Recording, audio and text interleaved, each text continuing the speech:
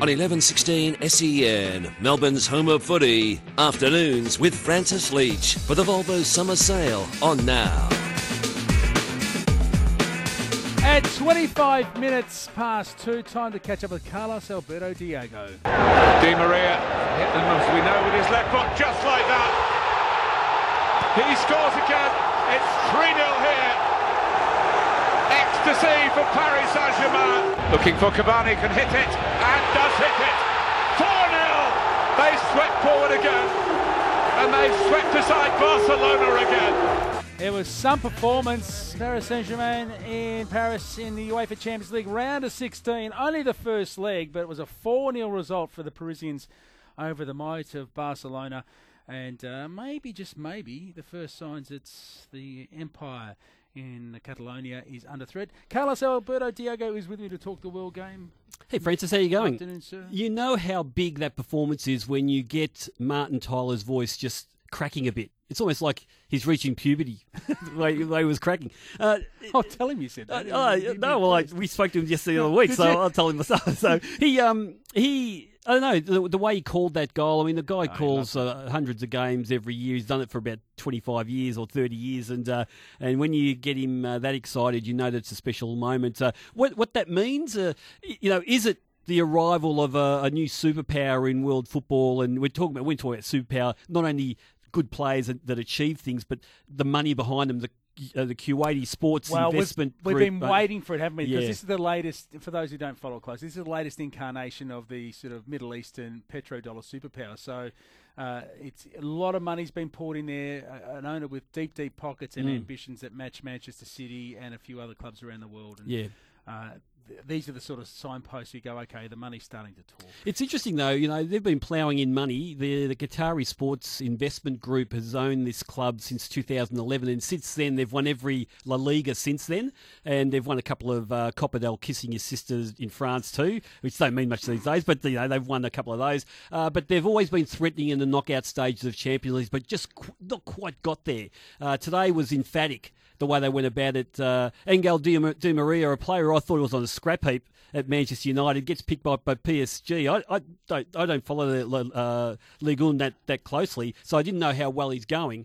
But today, the way he played is suddenly back on the world map, that's for sure. 9-4-2-9, 11-16, if you want to join the conversation with Carlos, talking about the Champions League overnight, the Premier League on the weekend, the A-League as well. 9-4-2-9, 11-16. Look, Di Maria had rotten luck at Manchester United, and part of the story was that he only just arrived in Manchester, was living in that big compound outside of Manchester where all the football stars live. They basically live in a big estate in the big houses. Well, and there was, you might remember, there was a series of very well organised and quite violent robberies of footballers' houses around that time. Well, his family, his wife and children, were caught up in one of those soon after he arrived in Manchester, and he never really, and you can understand they were traumatised by it. Well, that makes sense. He never now. really recovered, and just by all accounts wanted to get the hell out of there because of that. It just ruined any chance of him being a star at United. Well, he came from Real Madrid, and Real Madrid sold him for big money. He reluctantly left Real Madrid, and so when he went to Manchester United, I thought he was one of the sulking foreigners who just didn't want to settle, got paid big money, and he played that way. So that what you've just said makes a lot of sense to me. And when he left Man U after a quite an ordinary time and went to PSG, I thought at 29 he's on the scrap heap. Even at that level where you're suddenly going from Real Madrid to PSG, even in those days with PSG a couple of years ago, for me, I didn't think they were sort of the big club in investment-wise and money-wise, but I didn't think they were a big club that could trouble all the big teams around the world. But the way he played today, Cavani, the way he scored, he took his goal today. Draxler, 23-year-old German international who's just a star. And for me, for him to go from Germany to France, coming from Wolfsburg to France, he's not even reached his peak yet. I'm thinking there's something special happening at PSG, and who knows? They've got to negotiate the return leg yet, Francis, in Nou Camp. Well, I think 4-0 might be just enough. Having not conceded an away goal. Well, we're talking about a Barcelona team. I've got a little bit of faith in them still at Nou Camp. They score a couple early, and you might say, how can they? Well, they've got Neymar, they've got Messi, and they've got Suarez, and they're fired up. And when they go back home, don't you reckon? I mean, already Luis Enrique's fighting the media in press conferences and stuff. The siege mentality, those guys' backs against the wall, get a couple early, At home, I don't know. I mean, they've got to score 5 if they don't. Allow PSG to score an away goal. They've got to score 6 if they get one away goal against them. So, I don't know. If there's one team that can do this, it might be Barcelona. It makes for a very interesting return tie. 949 11 16, or you can send through a text message 0433 98 11 16. Dean's in Crib Point. And he asked a relevant question with the Super Classico being announced here in Melbourne in June, with Argentina and Brazil playing each other. Will Angel Di Maria, Higuain, and Lionel Messi make the trip? They have to, don't they? Well, I think according to John Aaron, the Minister for Sport and the major events and so forth, in his announcement, he sort of suggested, because obviously that's the big question these days. We're all mature enough, we're all experienced enough to know that they can announce these things, but are the big players coming? Well, apparently it's a lead up to some World Cup qualifiers and some games where these guys have to be part of the squad anyway. So they may not play full games. They may just sort of have little cameo appearances here and there, but I think they've got to travel because it's preparation for bigger games down the track. Yeah, well, at last look, I think Argentina are and that is the toughest World Cup qualifying group in South America, I reckon. So they're 5th currently at the moment. They've got 4 World Cup qualifiers coming off the back of their trip to Australia. So I guess they kind of have to get in gear. That's right, and I think that's the timing sort of works in that respect, and it's the same with Brazil too. So, look, they won't look. They'll probably be here just sort of ticking over their legs and so forth. I can tell you, and you will know this. There's no way that's a friendly. There is no such thing when Argentina plays Brazil. True. There's just it's too much. It's just if they play in the World Cup or they play in the Copa America, there's a little bit more edge to it. But you're right. I think a friendly, friendly. It's like a Liverpool-Everton game, a friendly between Liverpool-Everton. It's like any big derby around the world, and there are people still judge those two teams playing against each other, even if they're not in serious competition. And I think it's only the second or third time outside of tournament competition and that they've actually played each other offshore. So it's a huge get for Australia. I mean, whoever organised this and managed to attract these two, of course, money talks. So they would have had to put up a heap of money for and the understanding that their best players come if they can manage that. That's a huge coup for Australian football. Yeah, I guess we're a little bit burnt by this, aren't we? Remember when Brazil toured here about 17 or 18 years ago? We were expecting a full-strength Brazilian World Cup winning team around that time to come out, and we got a second or third string team at the MCG, and people felt fairly shortchanged. But we've been burnt a number of times. That's why people are a bit wary these days. I mean, even when Manchester United came out to play Socceroos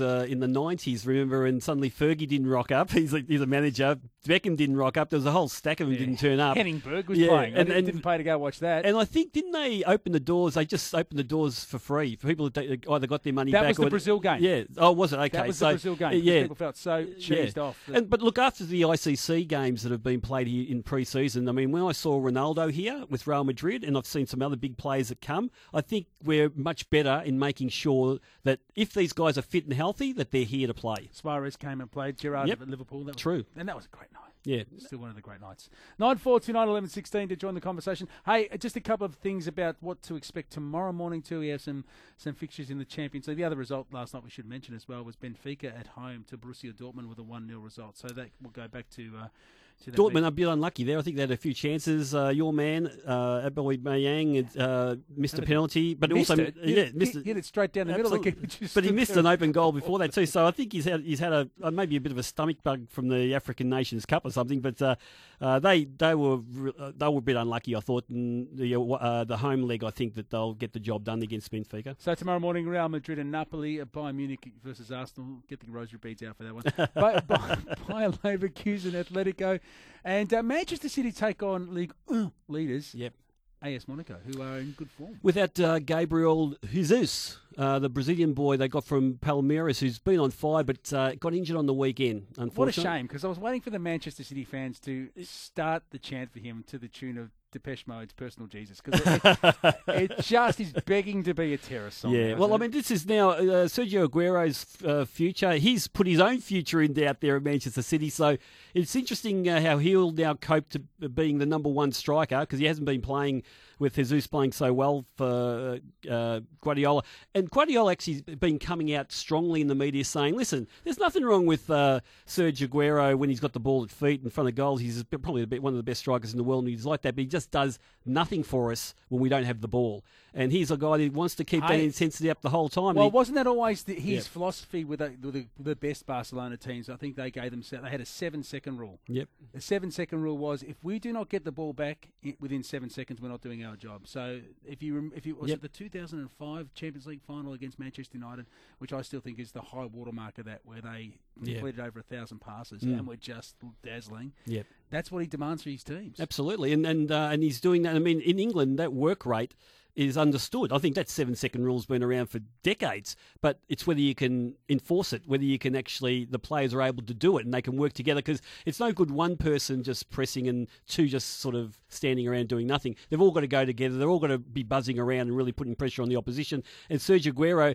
he's really reluctant. He's even come out and said at different times, look, I've done fine in my career not doing any of that dirty work, but it's just not suiting Pep Guardiola at the moment. And every Wednesday we share some time with Carlos Alberto Diego talking football, the World Game.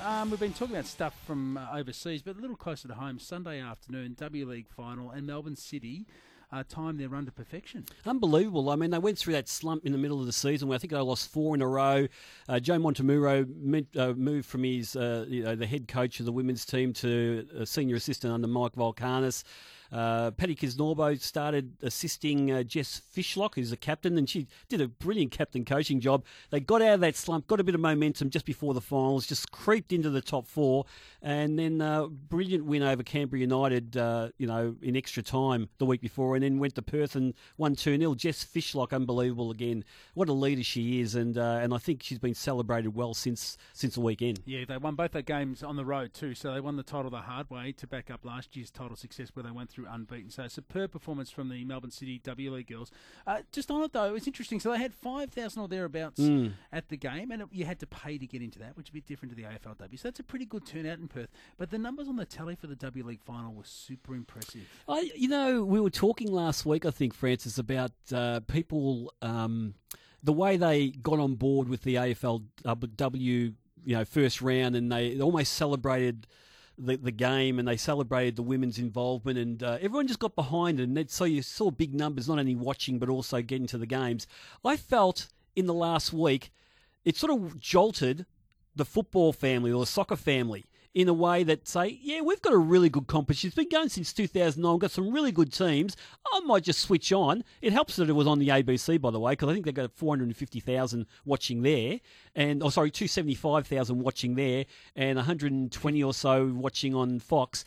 Nearly 450,000 people watching it on TV, and suddenly people celebrating the girls' game. I mean, social media was going crazy while that game was on. Everyone was interacting and talking about the performances and so forth. So maybe it's jolted, soccer to start respecting and valuing the women's game that we've got. It has in a way, but at the same time, given the Matildas are our most successful national team in a sense, and they've done so well across a number of World Cups, they haven't played since the World Cup. Yeah. So the FFA, in trying to manage all its competing priorities, whether it's the A-League, the Socceroos, and our Olyroos and whatnot, it hasn't been able to put its most successful team into the marketplace or find a way for them to play. And that's a missed opportunity, because if there's one thing that football offers that, say, AFLW doesn't, it is the chance to play on the world stage, to be at a World Cup, to score a goal against a Brazil or something on the international stage, and we're not selling that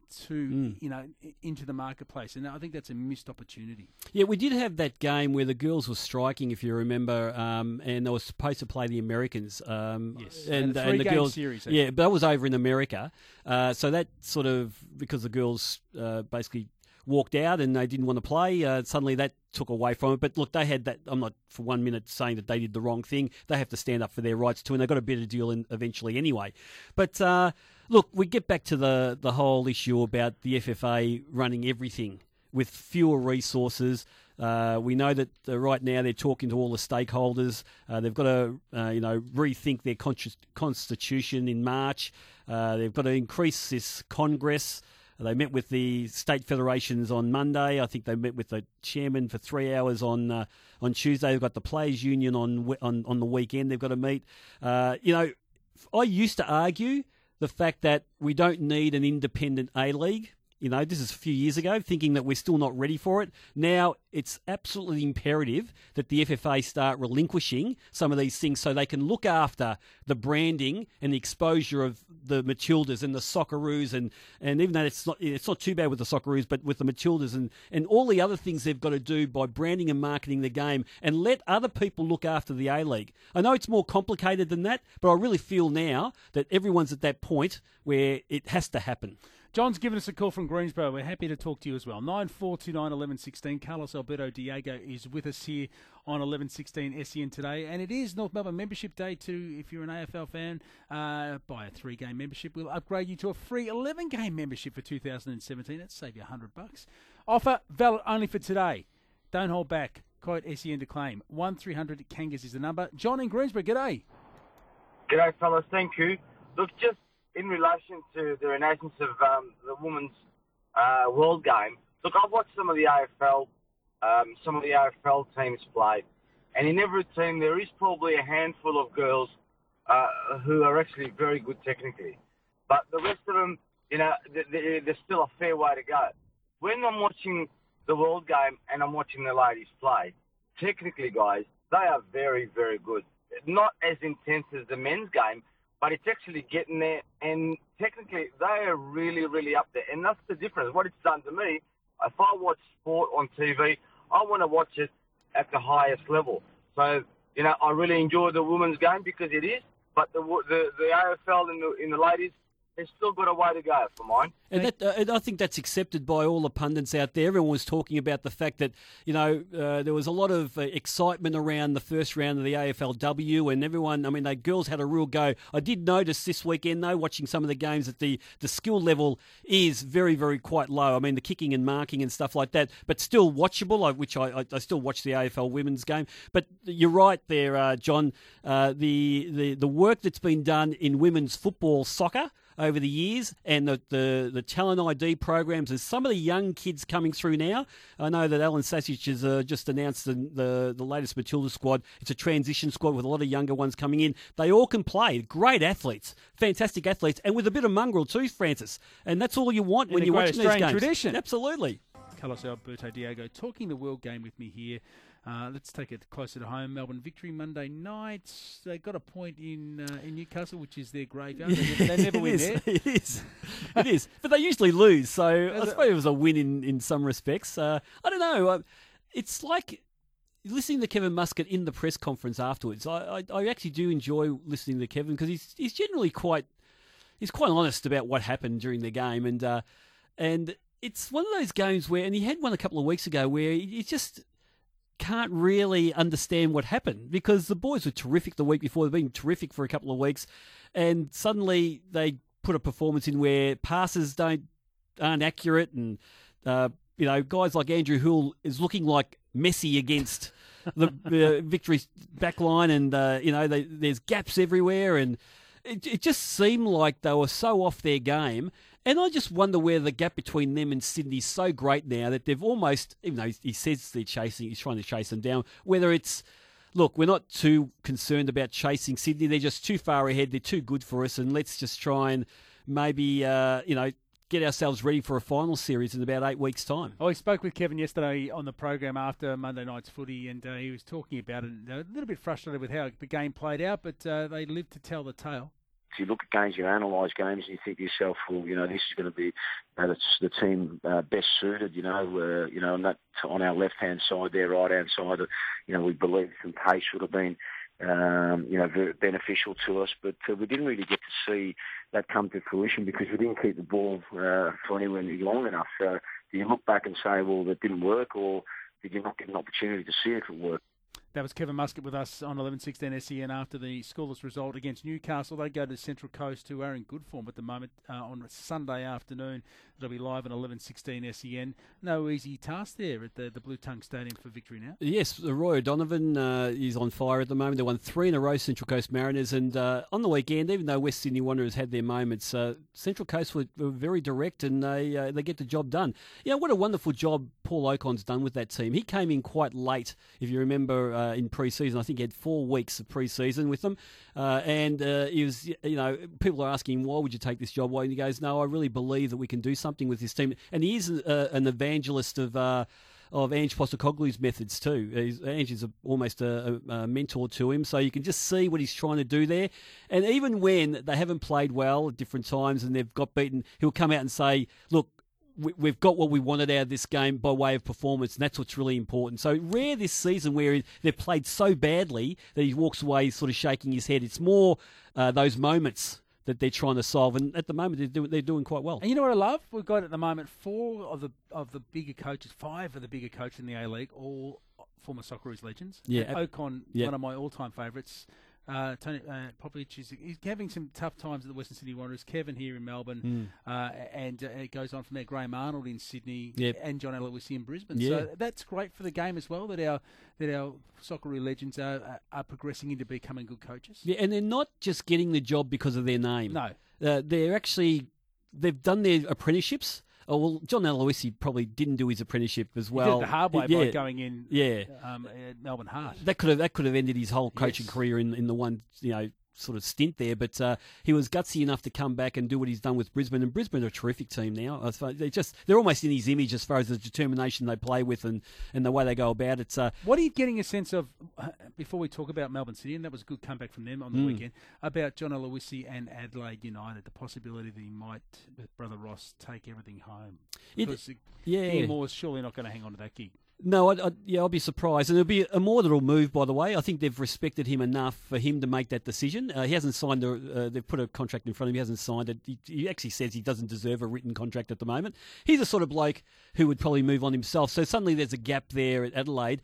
There's always, it's automatic. The romance is that the Aloisi brothers go back home where they grew up and they take over the hometown team. Maybe you should put in a call to Aurelio Vidmar and ask him what happens when you do that. Well, that's the thing. I think that they're guys that, yes, there is a bit of romance, but they're road-tested footballers. John Aloisi's a tough nut. Ross Aloisi, tough nut. Romance. They're the Malachi brothers of Australia. That's right. But their romance is not necessarily at the top of their list when they make a decision. And I think that they're really enjoying what they're doing in Brisbane at the moment. So, yeah, it's not automatic, but those romantics around would want that to happen, I think. Melbourne City came back from 2-0 down with a makeshift squad against Brisbane. Jamie McLaren had put 2 in the net by the time they scored their first goal. It was good performance from City. The kids came in, they all did well. I thought when they went down 2-0, that's just too much for the kids to come back and do what they need to do. But they did. They came back and they in the end, they could have won the game. We've got to remember Brisbane were at the end of 5 games in 15 days or something like that. And I think you could see John Aloisi at the end of the game saying he was really pleased with the performance rather than slagging his players for letting them go a 2-goal lead. He sort of said, we didn't lose the game, and it's been a marathon, 5 games in 15 days. So I think it's a good result for both. But, that gives Melbourne City a little bit more confidence about what's developing below this team. A lot of those kids won't be playing this week. The guys who are out in suspension will come straight back in, but at least we know that they can fill in when they need to. So they have Wellington Phoenix on the road at Westpac Stadium in Wellington this Saturday evening.